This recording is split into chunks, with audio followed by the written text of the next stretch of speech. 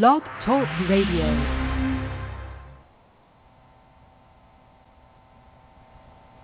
Hello, and welcome to Small Business Digest Radio. My name is Don Mazzella, and I am your host for a program devoted to identifying strategies and suggestions to help small business managers increase profits, add sales, better manage cash flow, improve employee management, and streamline operations. Our guests are other entrepreneurs and experts offering their solutions to the problems and opportunities facing small business leaders. Our aim in each program is to provide one or two thought-provoking ideas or suggestions. So follow us on Twitter at hashtag 2SBDigest or at our website at www.smallbusinessdigest.net.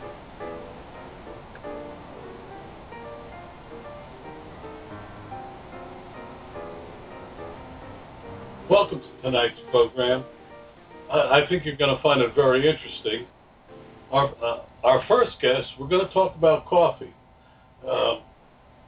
Every office has a coffee machine or a tea machine, and Adam Belanich and his brother run a very interesting company. Adam, welcome to the show. Hi, Don. Thanks for having me on. No, I love coffee myself. I drink too much of it, I think, but I think that many people do. Someone once said that coffee drives American business. But before we go on and talk about it, Adam, tell us a little bit about your background. How did you get to this point? Okay, sure. Well, I went to Dartmouth College where I got a degree in fine arts, which is completely unrelated. However, I moved back to New York when I realized I wanted to do something a little more physical, a little more immediate with my life. I started the Joyride truck, which was a food truck with my older brother, David. And the idea originally was just to reinvigorate the idea of Mr. Softy, to do something fresher and healthier. We added coffee to the menu because we realized that you need something for the winter, you need something for the mornings just to cover your overhead. However, it was really serendipitous that we started working with a company called Stumptown, who was just new to New York at that time. And through this amazing coffee sourcing and roasting company, we managed to be exposed to sort of the newest wave, the third wave of coffee. We're talking coffees from single farms, from single varietals of coffee plants. And through that exposure, we realized that it was just a vastly different product from, your Starbucks or your Folgers. And we saw a huge market for it in New York. People were coming down 30, 40 stories from an office building to get a cup of coffee from us. And they were passing, 10, 15 opportunities to get coffee just to get what we were selling. And that's really where we realized the market was. Well, what makes your coffee so unique? Honestly, it's a number of traits. So the way I like to explain it is that after you take the coffee cherry, and coffee comes in, it's 2 seeds inside of a fruit. After you take that fruit off the tree, you can only really mess it up. There's nothing you can do to make it better. And there's numerous steps in between, a plantation in Colombia, for example, and my cup here in New York. And what really makes our coffee different is that every one of those steps is properly treated. So to properly pick coffee, for example, coffee does not ripen evenly. If you were to look at a coffee tree, it's going to have some ripe cherries and some unripe cherries. And just like if you picked an unripe piece of fruit, it's not going to have the same sweetness. The same is true of coffee. So it starts just at the picking. You're talking about the difference between a good cup of coffee and a bad cup of coffee. Then there's the processing. How do you get the outside of that fruit off of the beans, the seeds that we know as the coffee bean? Different processes there can really make a difference. If you do something called a natural process, which is common in Eastern Africa, you end up with coffees that are very sweet because you allow the fruit to ripen onto the seeds themselves. At any point in here, you can really ruin the product through poor storage or simply exposure to sunlight or just very long periods of time. Once the coffee gets to New York, it gets roasted. And at this point, there's something that a lot of people don't realize is that coffee is something that's very freshness-driven. You can't have a coffee from 2 years ago that's going to be just as good as some beans that were roasted 2 days ago. And a big part of our business model is to do all of our roasting for all of our customers to order. That means that we actually get all the orders from our customers prior to having any of the coffee made, and it's all made specifically for them. Between good sourcing, good processing, proper farming techniques, and then here in New York, proper roasting, fresh delivery, and the use of good equipment, we've managed to offer a product that's significantly better than anything our competitors can bring to the table. Well, how do you go about convincing people to take your coffee, which I assume is a little bit more expensive than if they went down to Staples and bought big cans of it?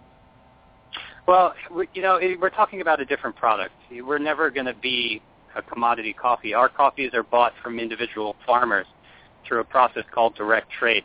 So we're not really trying to compete on that front. That being said, we are definitely an affordable luxury. I mean, you can have some of the best coffees in America for something like 40 cents a cup by the time you get it to an office. Maybe 45 cents a cup. The real difference is in the quality. A lot of our customers already know about our roasters, and I mentioned Stumptown earlier. We also work with companies like Counterculture, Intelligentsia, Blue Bottle, and Toby's Estate, which if anyone out there is a coffee drinker, they're going to recognize these names. These are people who are well-respected in the coffee community for doing extremely good work. And a lot of our business is driven through the fact that they actually trust us enough to treat their product correctly. And that's part of it. The other part of it is that we do have people who are going out and actively doing sales. And even for people who haven't heard of our coffee, we come into offices and we'll do a tasting where we actually make it fresh for you right there, and we talk about what it is that makes this coffee different. And at that point, one of the favorite things I have always hear at these tastings is, this doesn't need milk. I mean, to me, it's a little funny because coffee should never need milk. If coffee needs milk, it means you're masking a flaw in the bean. Coffee should be good on its own. That being said, if you prefer it with milk, that's a matter of taste.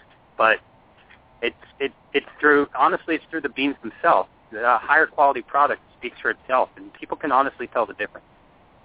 I love talking to entrepreneurs that are so passionate about what they're doing, and you are evidently one. I gather you're a coffee drinker. Very much so. Okay. Now, having said that, we know about the Starbucks and the baristas who pay $2, $3, $4 for a cup of coffee. If I'm hearing you right, you're saying I'm coming in at 45 or 55 cents a cup and providing almost a hand-picked coffee that's been guarded in its journey from tree to pot. And I gather you don't put it in pods. No, that's correct. Pods have been sort of a mixed blessing for us. On one end, they've really raised what people consider an acceptable price for a cup of coffee when you're talking about an office setting. Obviously, when you talk about a cafe, you're talking about a different business model. They make the ingredients of an espresso, which may cost you $2, is going to be something like 20 or 30 cents. The reason we're able to offer our beans as cheaply as we are is because we're doing bulk orders for an entire office, and we're using efficient brew methods. But Go ahead. No, keep going. Sorry, but I wanted to kind of step back and talk about those pods again. Pods really raised what people consider an acceptable price for a cup of coffee because they changed the conversation. Most of us in our daily lives, when we buy coffee, we buy either a can that's a pound or we buy a bag that's 12 ounces or a pound. When we can change the conversation to a K-cup or in any pod system, we're talking about per cup. And a single pound of coffee should make 36 to 37 cups of coffee. So when you think about it in terms of a larger number, the math is simply there. So in some ways, these pods have been a blessing because people are willing to pay more. Now the downside is they're very easy, they're very clean, they're very neat, and there's something to be said for that.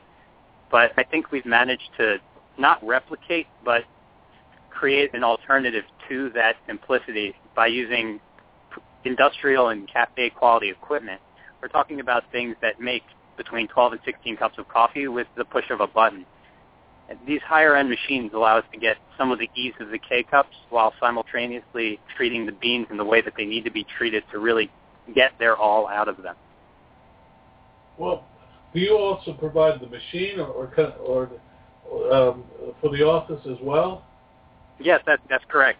We provide equipment. Typically, we do equipment leasing. The reason that we started doing leasing as opposed to simply comping equipment is it allowed us to use a higher caliber of machine, which meant it was much more reliable. We had fewer complaints from our customers. It also just makes straight-up better coffee. And paired with this, leasing comes with 24-hour turnarounds on the service. So if you have a problem with your machine, usually someone's there the same day, but if not, they're there the next day. We also paired this with something just that we learned by experience. So our brewers brew into something called an air pot, which is a thermal carafe that keeps the coffee hot for hours. And we found that simply put, in an office setting, these weren't getting clean. And we found it impacting the quality of the coffee people were drinking. So we actually ended up rolling into the leasing that we would swap these air pots with you once a month. We'd take them back to our warehouse where they'd get very deeply cleaned and they'd be good to go out again. And this was just something that we learned along the way because we realized that our beans weren't being shown at their best because people weren't doing that last step. So you're very much then a local operation right at the moment, because if you're doing all of this careful customer service and cleaning, you're located in Long Island, right? We're actually located in Woodside in Queens. That's where our warehouse is. However, I'd say 90% of our customers are located in Manhattan. In Manhattan? Oh, yes. Oh. So, but now, let's talk. Do you offer a decaffeinated coffee as well? Yes, we do offer decaffeinated coffee. And I remember when I was starting out with the food truck, I always used to kind of pinch my nose at decaf. However, it's been, maybe 6 or 7 years now, and I actually have come to really enjoy a cup of decaf, especially after dinner. I think it just helps with digestion. It's a nice warm beverage, especially considering how bad this winter has been. What was the probably the biggest obstacle you had to overcome in launching this part of the business? Oh, it's hard to say what that would be. I think the biggest struggle we've had, and one that we admit that we're still struggling with, is just the logistics of delivering to customers. I mean, we've grown simply because of the quality of our product and word of mouth. We've grown extremely quickly. And it's been a challenge for us to make sure that we're doing the kind of customer service that we would expect if we were the customer. I think we have it pretty down pat. But just as I'm obsessive about my coffee beans, I'm also obsessive about making sure that my customers are really happy and that they deserve it. They're getting what they're paying for. You know, if you're buying a premium product, it can't come with shoddy service.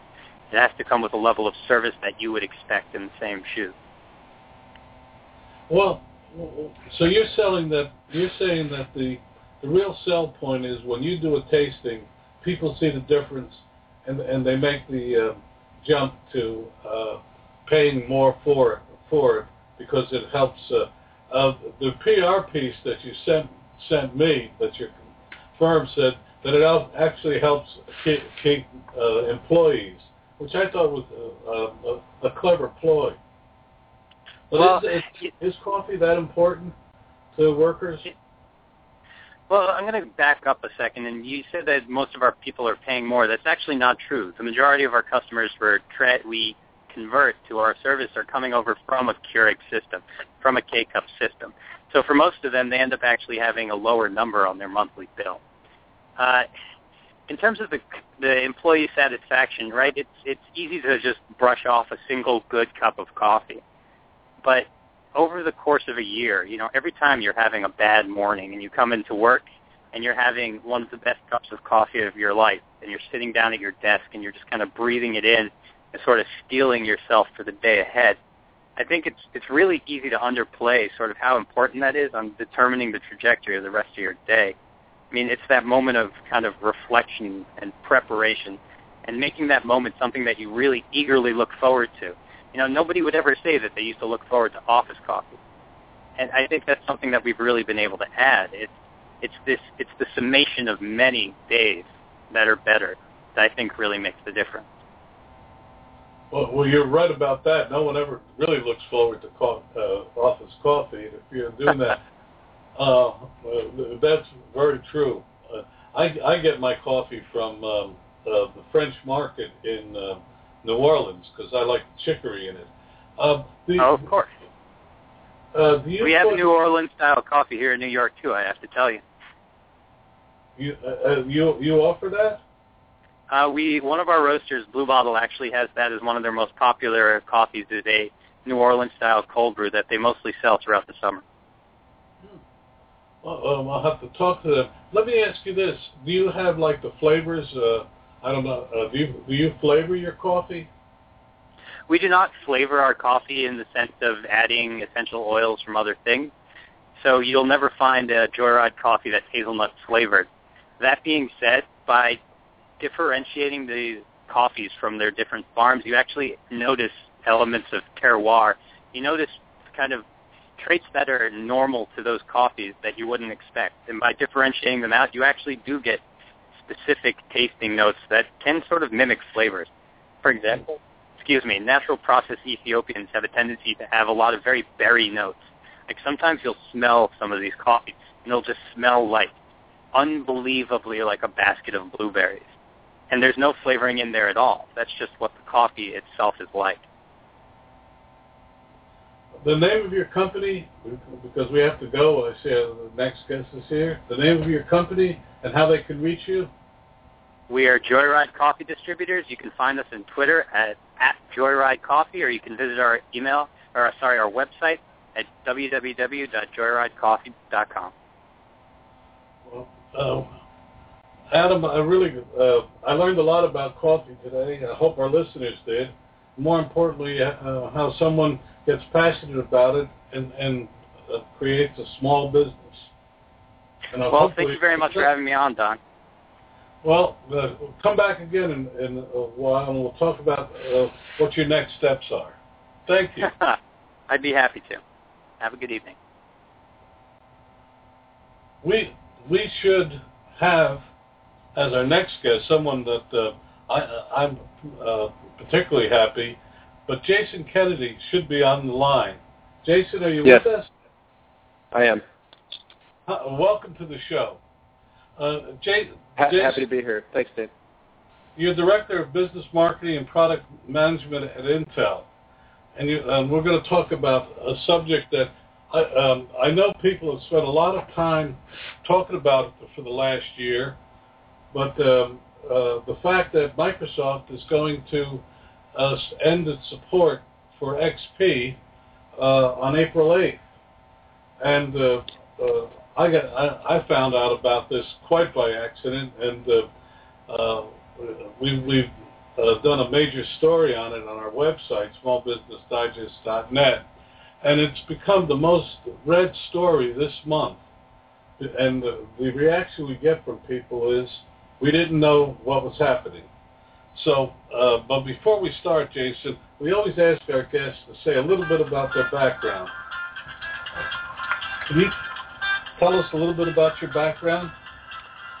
Sure, Don. I'd be happy to. So, Jason Kennedy. So I run our marketing and platform management team at Intel for business clients. So we have a portfolio of products, and our marquee processor platform is the Core vPro processor platform, and that provides the enhancements to both security and manageability, as well as looks at new capabilities to enhance the personal productivity. So I've had a number of roles at Intel. Actually started on the manufacturing side, and had various roles in terms of our processor product lines and portfolios. But what I've been very excited about even this year, a lot of my focus has been on the larger businesses. But my scope this year has expanded to have businesses of all sizes, and the recognition that by far the most non-consumer customers are from smaller businesses, and the growth rate is on there. and our opportunity to really affect and improve both the functionality and helping businesses be more efficient is a great goal, as well as make users more productive and when they have to do computing, make that as effective as possible. And then as well, it's kind of one of those concerns, with Microsoft's decision to finally, after now 13 years of having Windows XP, there has been quite a bit of evolution, and the threats by, unfortunately, people that want to do harm to businesses, and likely the most difficult to respond to threats and attacks would be small businesses. So I actually feel like in some ways I have a moral obligation to help spread that word. And as you were mentioning, Don, you didn't understand, or you yourself didn't have as much awareness of this licensing and support change. And our data that we've had validated by third parties is close to 50% or 47% of relatively informed small businesses still weren't aware that Microsoft plans to end their support of Windows XP in April of this year, so 5 or 6 weeks from now. And well over a third of small businesses are still using that operating system today. So the time is running out, and we also have quite a bit of data that suggests that bad people are somewhat waiting are lying in wait for that end of support to happen, and try to do bad things to businesses. So whatever I can do to help educate people and make sure that they're able to make informed decisions.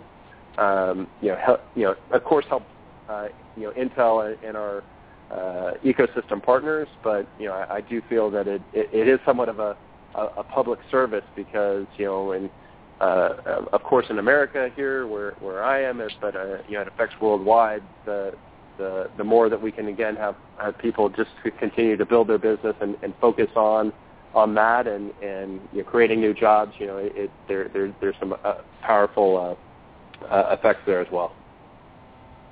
Well, and that's one of the reasons why I had you on this program. I found in doing the story, you were probably one of the more forthcoming people in talking about it. I'm also told that Microsoft says that they intend to at least partially support the work against these scammers, at least for another year. But in your opinion, it really behooves a small business person to really make the jump to something else. Am I right on that? Absolutely, Don. And unfortunately, this is an area that was a bit of disappointing news. In some ways, they are providing what's called additional antivirus signatures. So there's certain malware or virus types of attacks that they are in some of their antivirus products, as well as others, from McAfee and Symantec. Other software solutions are trying to address some of those, but unfortunately there's very strict limitations to what they can do from, again, an antivirus signature protection perspective. And my concern is that some people will still continue to be unaware of any types of things and not necessarily have even some of those updates, but other people may see that as a bit of a false sense of security, because at an operating system architecture level, there's, as you can imagine, a lot of enhancements and updates from an overall, some call it a surface area of attacks that has just been able to be evolved over 13 years. So there's only so much they can do on one level of attack at the antivirus level, but there's many other vulnerabilities in the operating system that can't be addressed. And again, I would expect that if your intent was to do bad things, you would try to look at both sides of that, or the multi-sides of that equation, and see where are those points of entry, either just disrupt businesses and including small businesses, or quite often now these dangerous folks and organizations are actually trying to do their damage more in a stealth mode. So many businesses may not even be aware that either information or customer records or credit card information and all of those types of important computing data is leaking out for weeks and days, weeks and months, going somewhat undetected because, again, of these vulnerabilities. Well, there's another side to this as well. Many small businesses have machines that are more than 3 years old. My own machine is 8 years old. I'm looking at it right now. Yikes. Sorry, Dan, go ahead. I love it. What can I say? It's an Intel machine. I mean, when we first right. And in addition to some of these vulnerabilities, and there's a bit of an opportunity with, again, that more than a third of small businesses are still using Windows XP. So this is an opportunity for us to have this conversation that we're having here. Would be thrilled to get some feedback from your radio audience here, as well as your print and online audience, to get some more feedback. But for any of the types of repair issues that are happening on these older systems, they just happen at a much greater rate after 4 years. And again, from this third-party research firm called TechIsle that we've done some investigation with, their data suggests that over 42 hours of lost productivity happen per PC, which is, again, more than a standard work week for having these older systems. Incremental to things that are less than that. So literally a week of trying to spend and get some of these systems up and running, and then if you do some quick math about $20 an hour or so, that can be $2,500 again of lost productivity based on these systems, as well as the fixes themselves. Just on a pure repair perspective, cost somewhere north of $400 to repair those systems, which oftentimes is close even to a new PC. And then in terms of just the productivity gains, as you know, with Intel, we expect to use what's called Moore's Law and continue to make productivity and performance enhancements, both on a pure processing power perspective, and then as more small businesses are looking at mobile types of computing. So we're additionally looking at extending that battery life, so you're having more opportunity to lose the wires and be able to carry around those systems with them.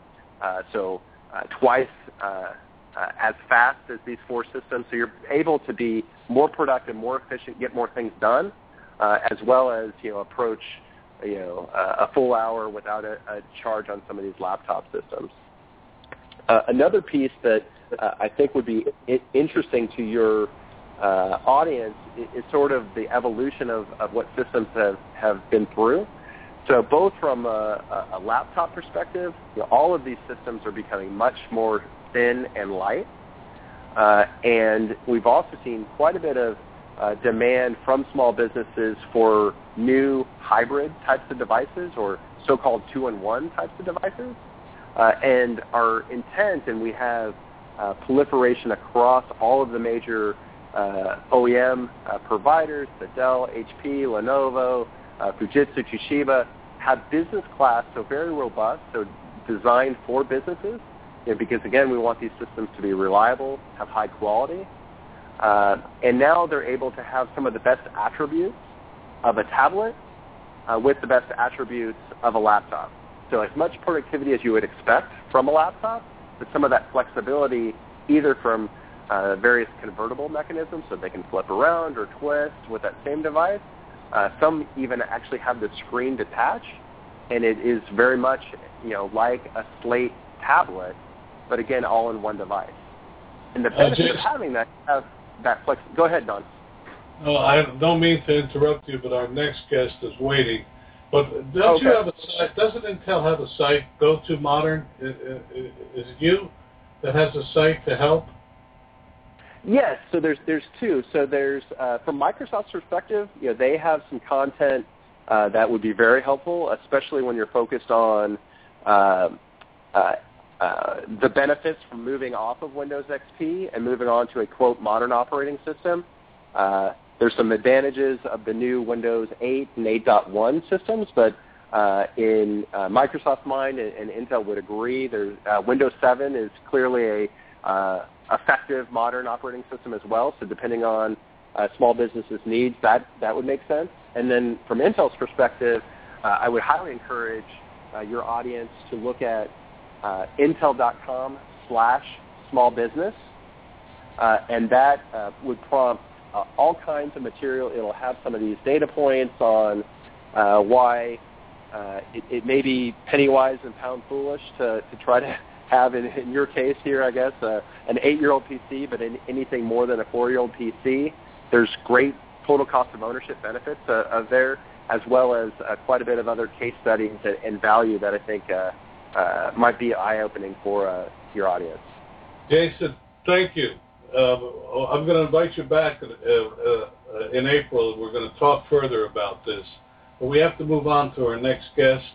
And I want to thank you again. And if people want to reach you, how can they do it? I'll give out my direct email address. It's jason.kennedy@intel.com. So I'll take the feedback, personally. Thanks again, and really come again. We're going to talk about this definitely next month. Looking forward to it, Don. Thank you. Thank you. Our next guest is Lisa Nichols. She is CEO and co-founder of Technology Partners, Inc., a woman business enterprise IT staffing and solutions firm that services clients nationwide. Lisa, are you with us? I am, Don. Thank you so much for having me. Well, you're following one of my most favorite people. Jason has been a real brick. You are aware that Microsoft is reducing its support for XP. That's what we were talking about.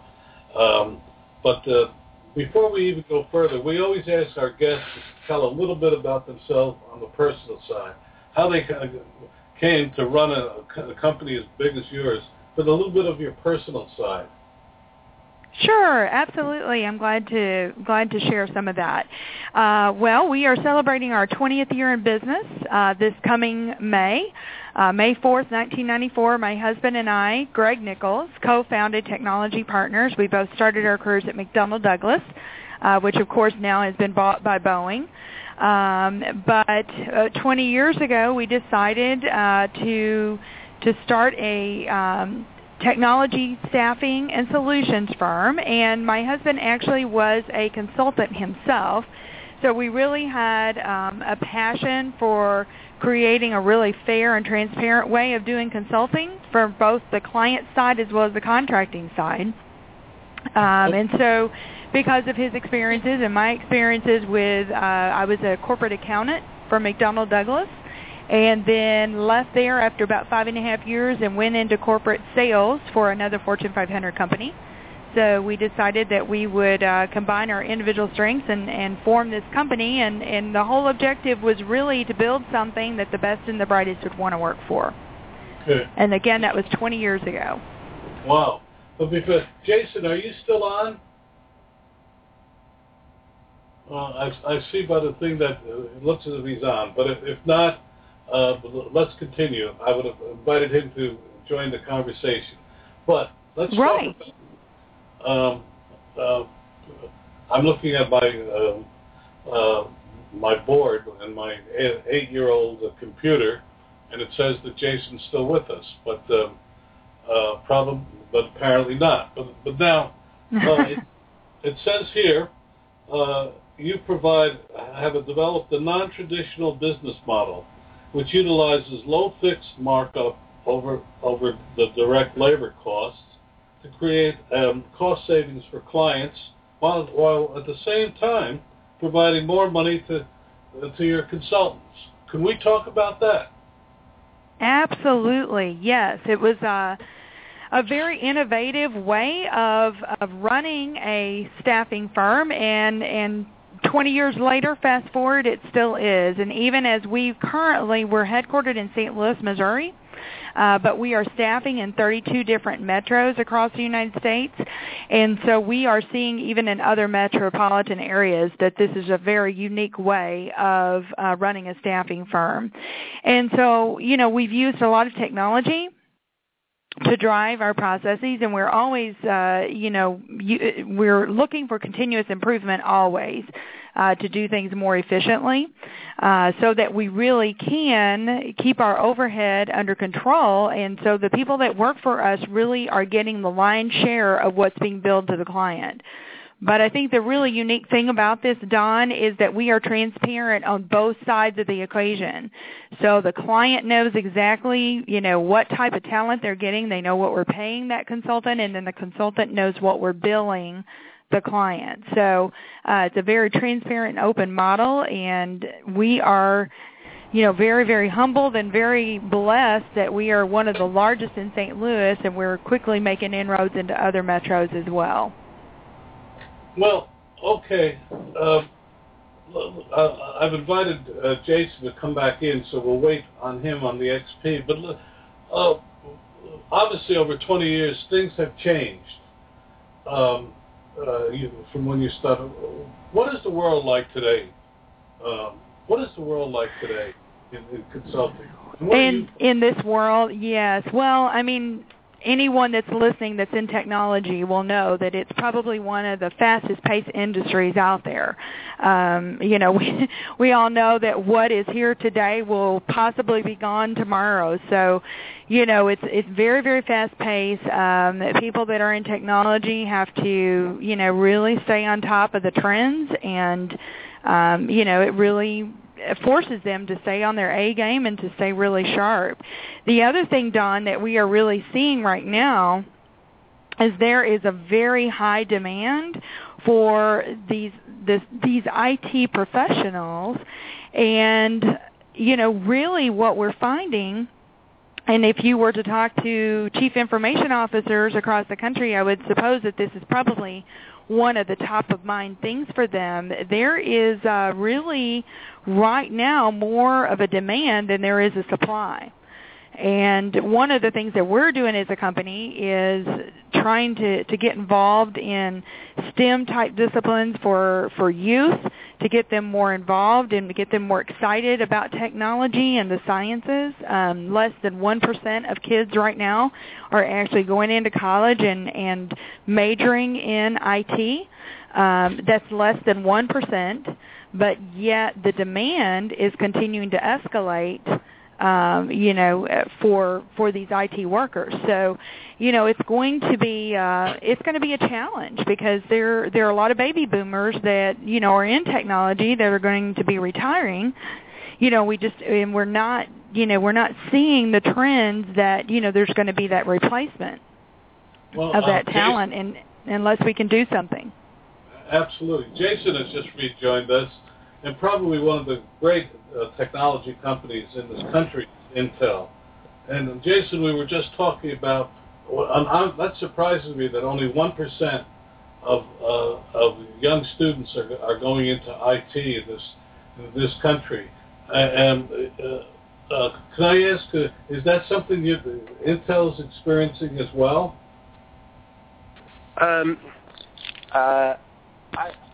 I haven't seen directly that data, although what Intel is absolutely committed to do is look at and invest with both at an employee level, a very strong matching program at all levels of education, K through 12, and at a higher ed perspective. And then at a corporate level, we're also very invested into the International Science Fair piece to hopefully gather enthusiasm for sciences and engineering broadly. And then in addition to that, there's also a very strong push for looking at diversity, including getting more women and younger women to be excited about technology and engineering and some of those harder science fields as well, because again, we think that that diversity of thought and background helps on a global level as well. So we see in general some concern about lack of ongoing technical rigor, and we want to make sure that people understand the value that it can bring, and the innovations and the technology and the excitement that can be used on a global level to make all of our lives better. Well, Lisa, I don't know if you heard earlier, we've been talking about the fact that that Microsoft is reducing, eliminating its support of the XP, and Intel has figures about 37%. We have that of similar figures in our own survey. Are you having clients come to you asking for help and understanding the impact of this? Not really, not that particular discipline, Don. I mean, what we see is we see more like demand in the application development area. There's a lot of demand right now. We have part of Technology Partners, one piece of our business is the staffing side, but then also we have made a significant investment into a solutions side as well. So we've got different practice directors that are over practice areas, and I know one that is really hot right now for us is the mobile application development space. So we've got clients that's very much in demand right now, and we see more demand for us. We see more demand in the application development area, specifically Java is very, very hot. If I had a Java candidate, so if there are any Java technologists out there, I want to talk to you, I could probably have them 10 interviews tomorrow. But the mobile app space is very, very hot. I mean, companies are trying to figure out how can we do more with our iPads and our smartphones and, that sort of thing. So that's where we're really seeing a high demand. Is small to mid-sized companies, what we're doing a lot of, many of them cannot necessarily afford a chief information officer, but yet they really do need the expertise of a CIO, so they need someone that's going to come in and help them with their IT vision and saying, here's where we are today, where are we going, where are we heading, and our practice will actually put together do a gap analysis and put together an IT roadmap for these companies. But that's really where we're seeing more demand, personally, for our company. Well, what about the cloud? Small businesses are frightened to death of the cloud. I mean, and it appears that big companies are going into the cloud, and small companies, as usual, will follow them. But are you finding that as well? Are you talking to me specifically? Yes. Oh, I mean, yes, we're using the cloud for a lot of different things. Software as a service is a big, is a big buzzword right now, and I think companies are seeing it as a way of not necessarily having to have their own NOCs or their own servers, but kind of virtualizing those and kind of shared space. So yeah, we're seeing a lot of our clients going toward that. Jason, I know Intel is making a big push into that, and in the SMB area. What do you see happening? Yes, and so at the highest order, we're trying to provide flexibility and choice for businesses of all sizes. So having extension of your reach by utilizing some of the cloud is absolutely what we're leading. The cloud is run on Intel.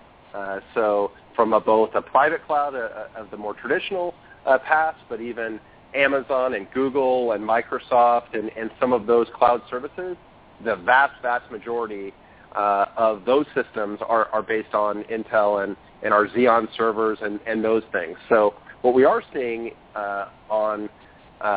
a balance of that reach and providing the best of both worlds. So what we are seeing is the best scenarios is some of the comfort that resides in having the power and performance and the processing local to those areas for small business, and it may have some level of server storage and then additional reach and redundancy by having access to the cloud. So we're seeing the best advantages for some of the hybrid approaches where you're having it as an extension that gives you, again, that extra reach, but having that confidence that you have access, and again, almost even more so from a small business because those assets are so critical. Having the flexibility to scale up and utilize some of the power of the cloud, but have the performance and some of the flexibility with local processing and local systems, we see as the best option for most businesses, especially small businesses. Lisa, when I announced that you were coming on the program, I got an email from one of your clients that said that the key to your success is service and a willingness to do more. How did you come about doing that, deciding that was what you're going to do? Well, this is a very, very crowded space, Don. There are 9,000 staffing firms across the United States. And so, really, you've got to look for those ways of differentiating yourself. Obviously, especially as we are trying to move into other metropolitan areas and acquire, new clients and that sort of thing. So, really for us, really the two differentiators really are, again, our business model, because our business model is designed such that we really are able to attract the best and the brightest IT professionals. And then, on the back end, then we are just making sure that we are, providing that extra level of service to our clients so that we are making it as seamless for them as possible. Like what we always love to say is that we want our staff, our company, to be an extension of their IT organization.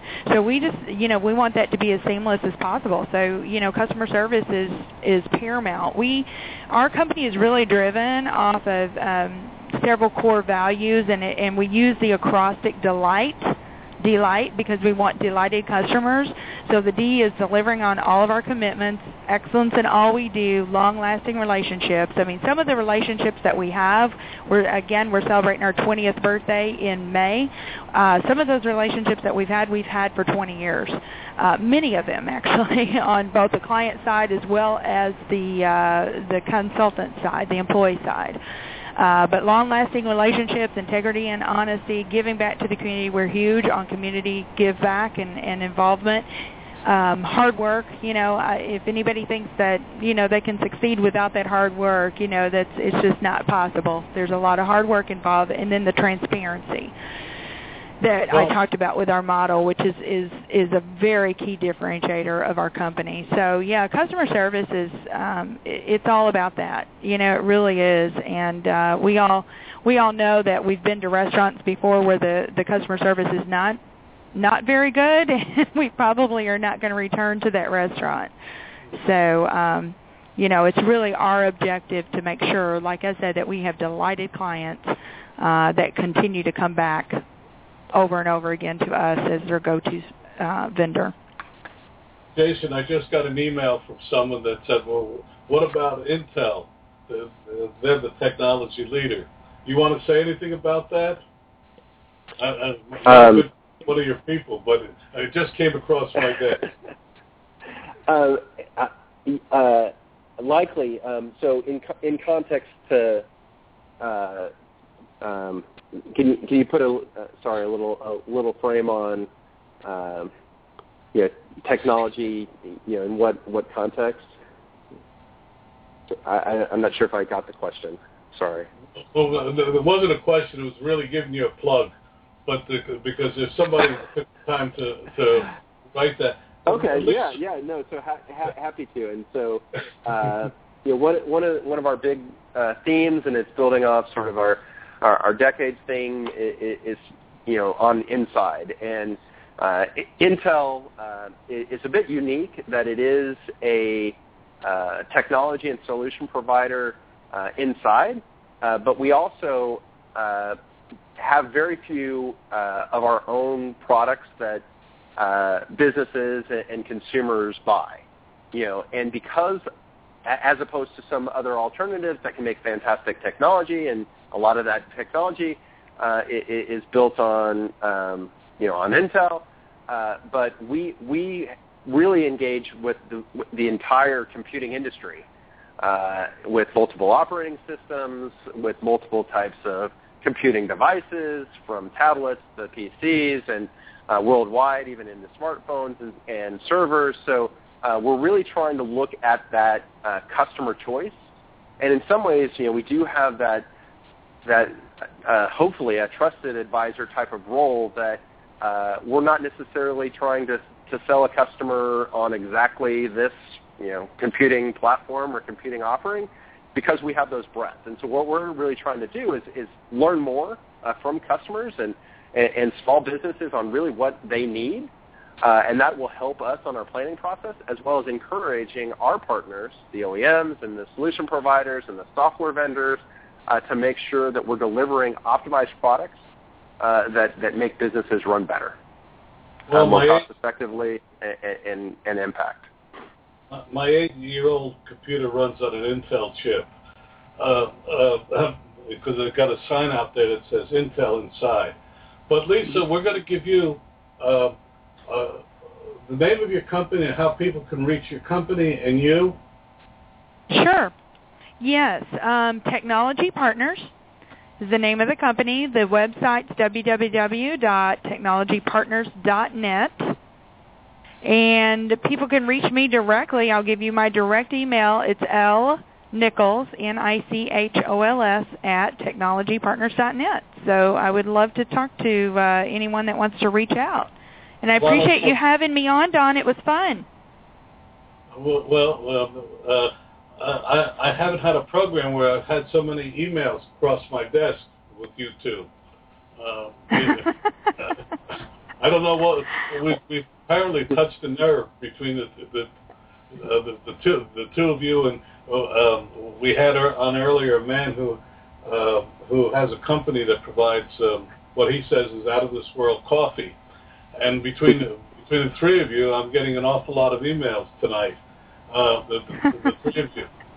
So they can get their caffeine fix and then learn more about the staffing solutions and Intel-based technology. So it'll be a great long night for the audience. Well, I've dripped more coffee on my poor computer.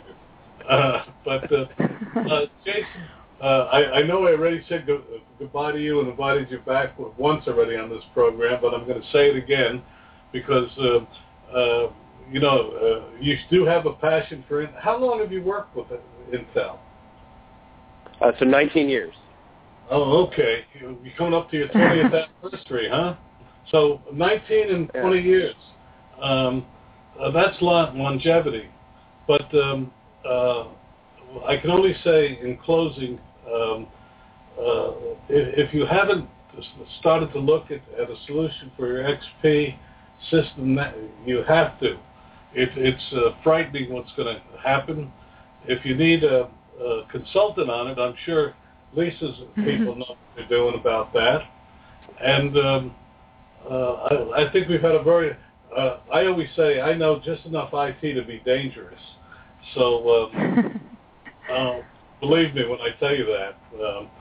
But I really appreciate that the two of you, and Jason and you even came back, have given I think our audience a tremendous amount to think about. And we'd love to have you back in the future. But Jason, definitely next month after the close of Microsoft's support, we have to come back and talk again. And Lisa, I want you to come back as well. Yeah, there is a bit of an urgency, and I don't want to lead with the concerns and fear, but there are businesses that are at risk. So again, encourage folks to look at intel.com/smallbusiness, get some of those insights, and hopefully take the steps. And it'd be great to engage Lisa and her team and others to see how we can make bigger steps. But again, it's a very quick payback period, and especially if risk avoidance is very important. So well worth the time and effort to do some research and make some good decisions. Well, as you pointed out, and I'm repeating, I guess I'm going to be guilty. I'm going to have to do it too. If you bring in a new system, you're going to find that you're much more efficient. And on that note, I want to thank you both and say good night to our audience. Thank you for what I think. Thank you again, Don. It's nice to meet you, Jason. Yeah, thank you, Lisa, and thanks, Don. Good night, everyone. Good night. Cheers.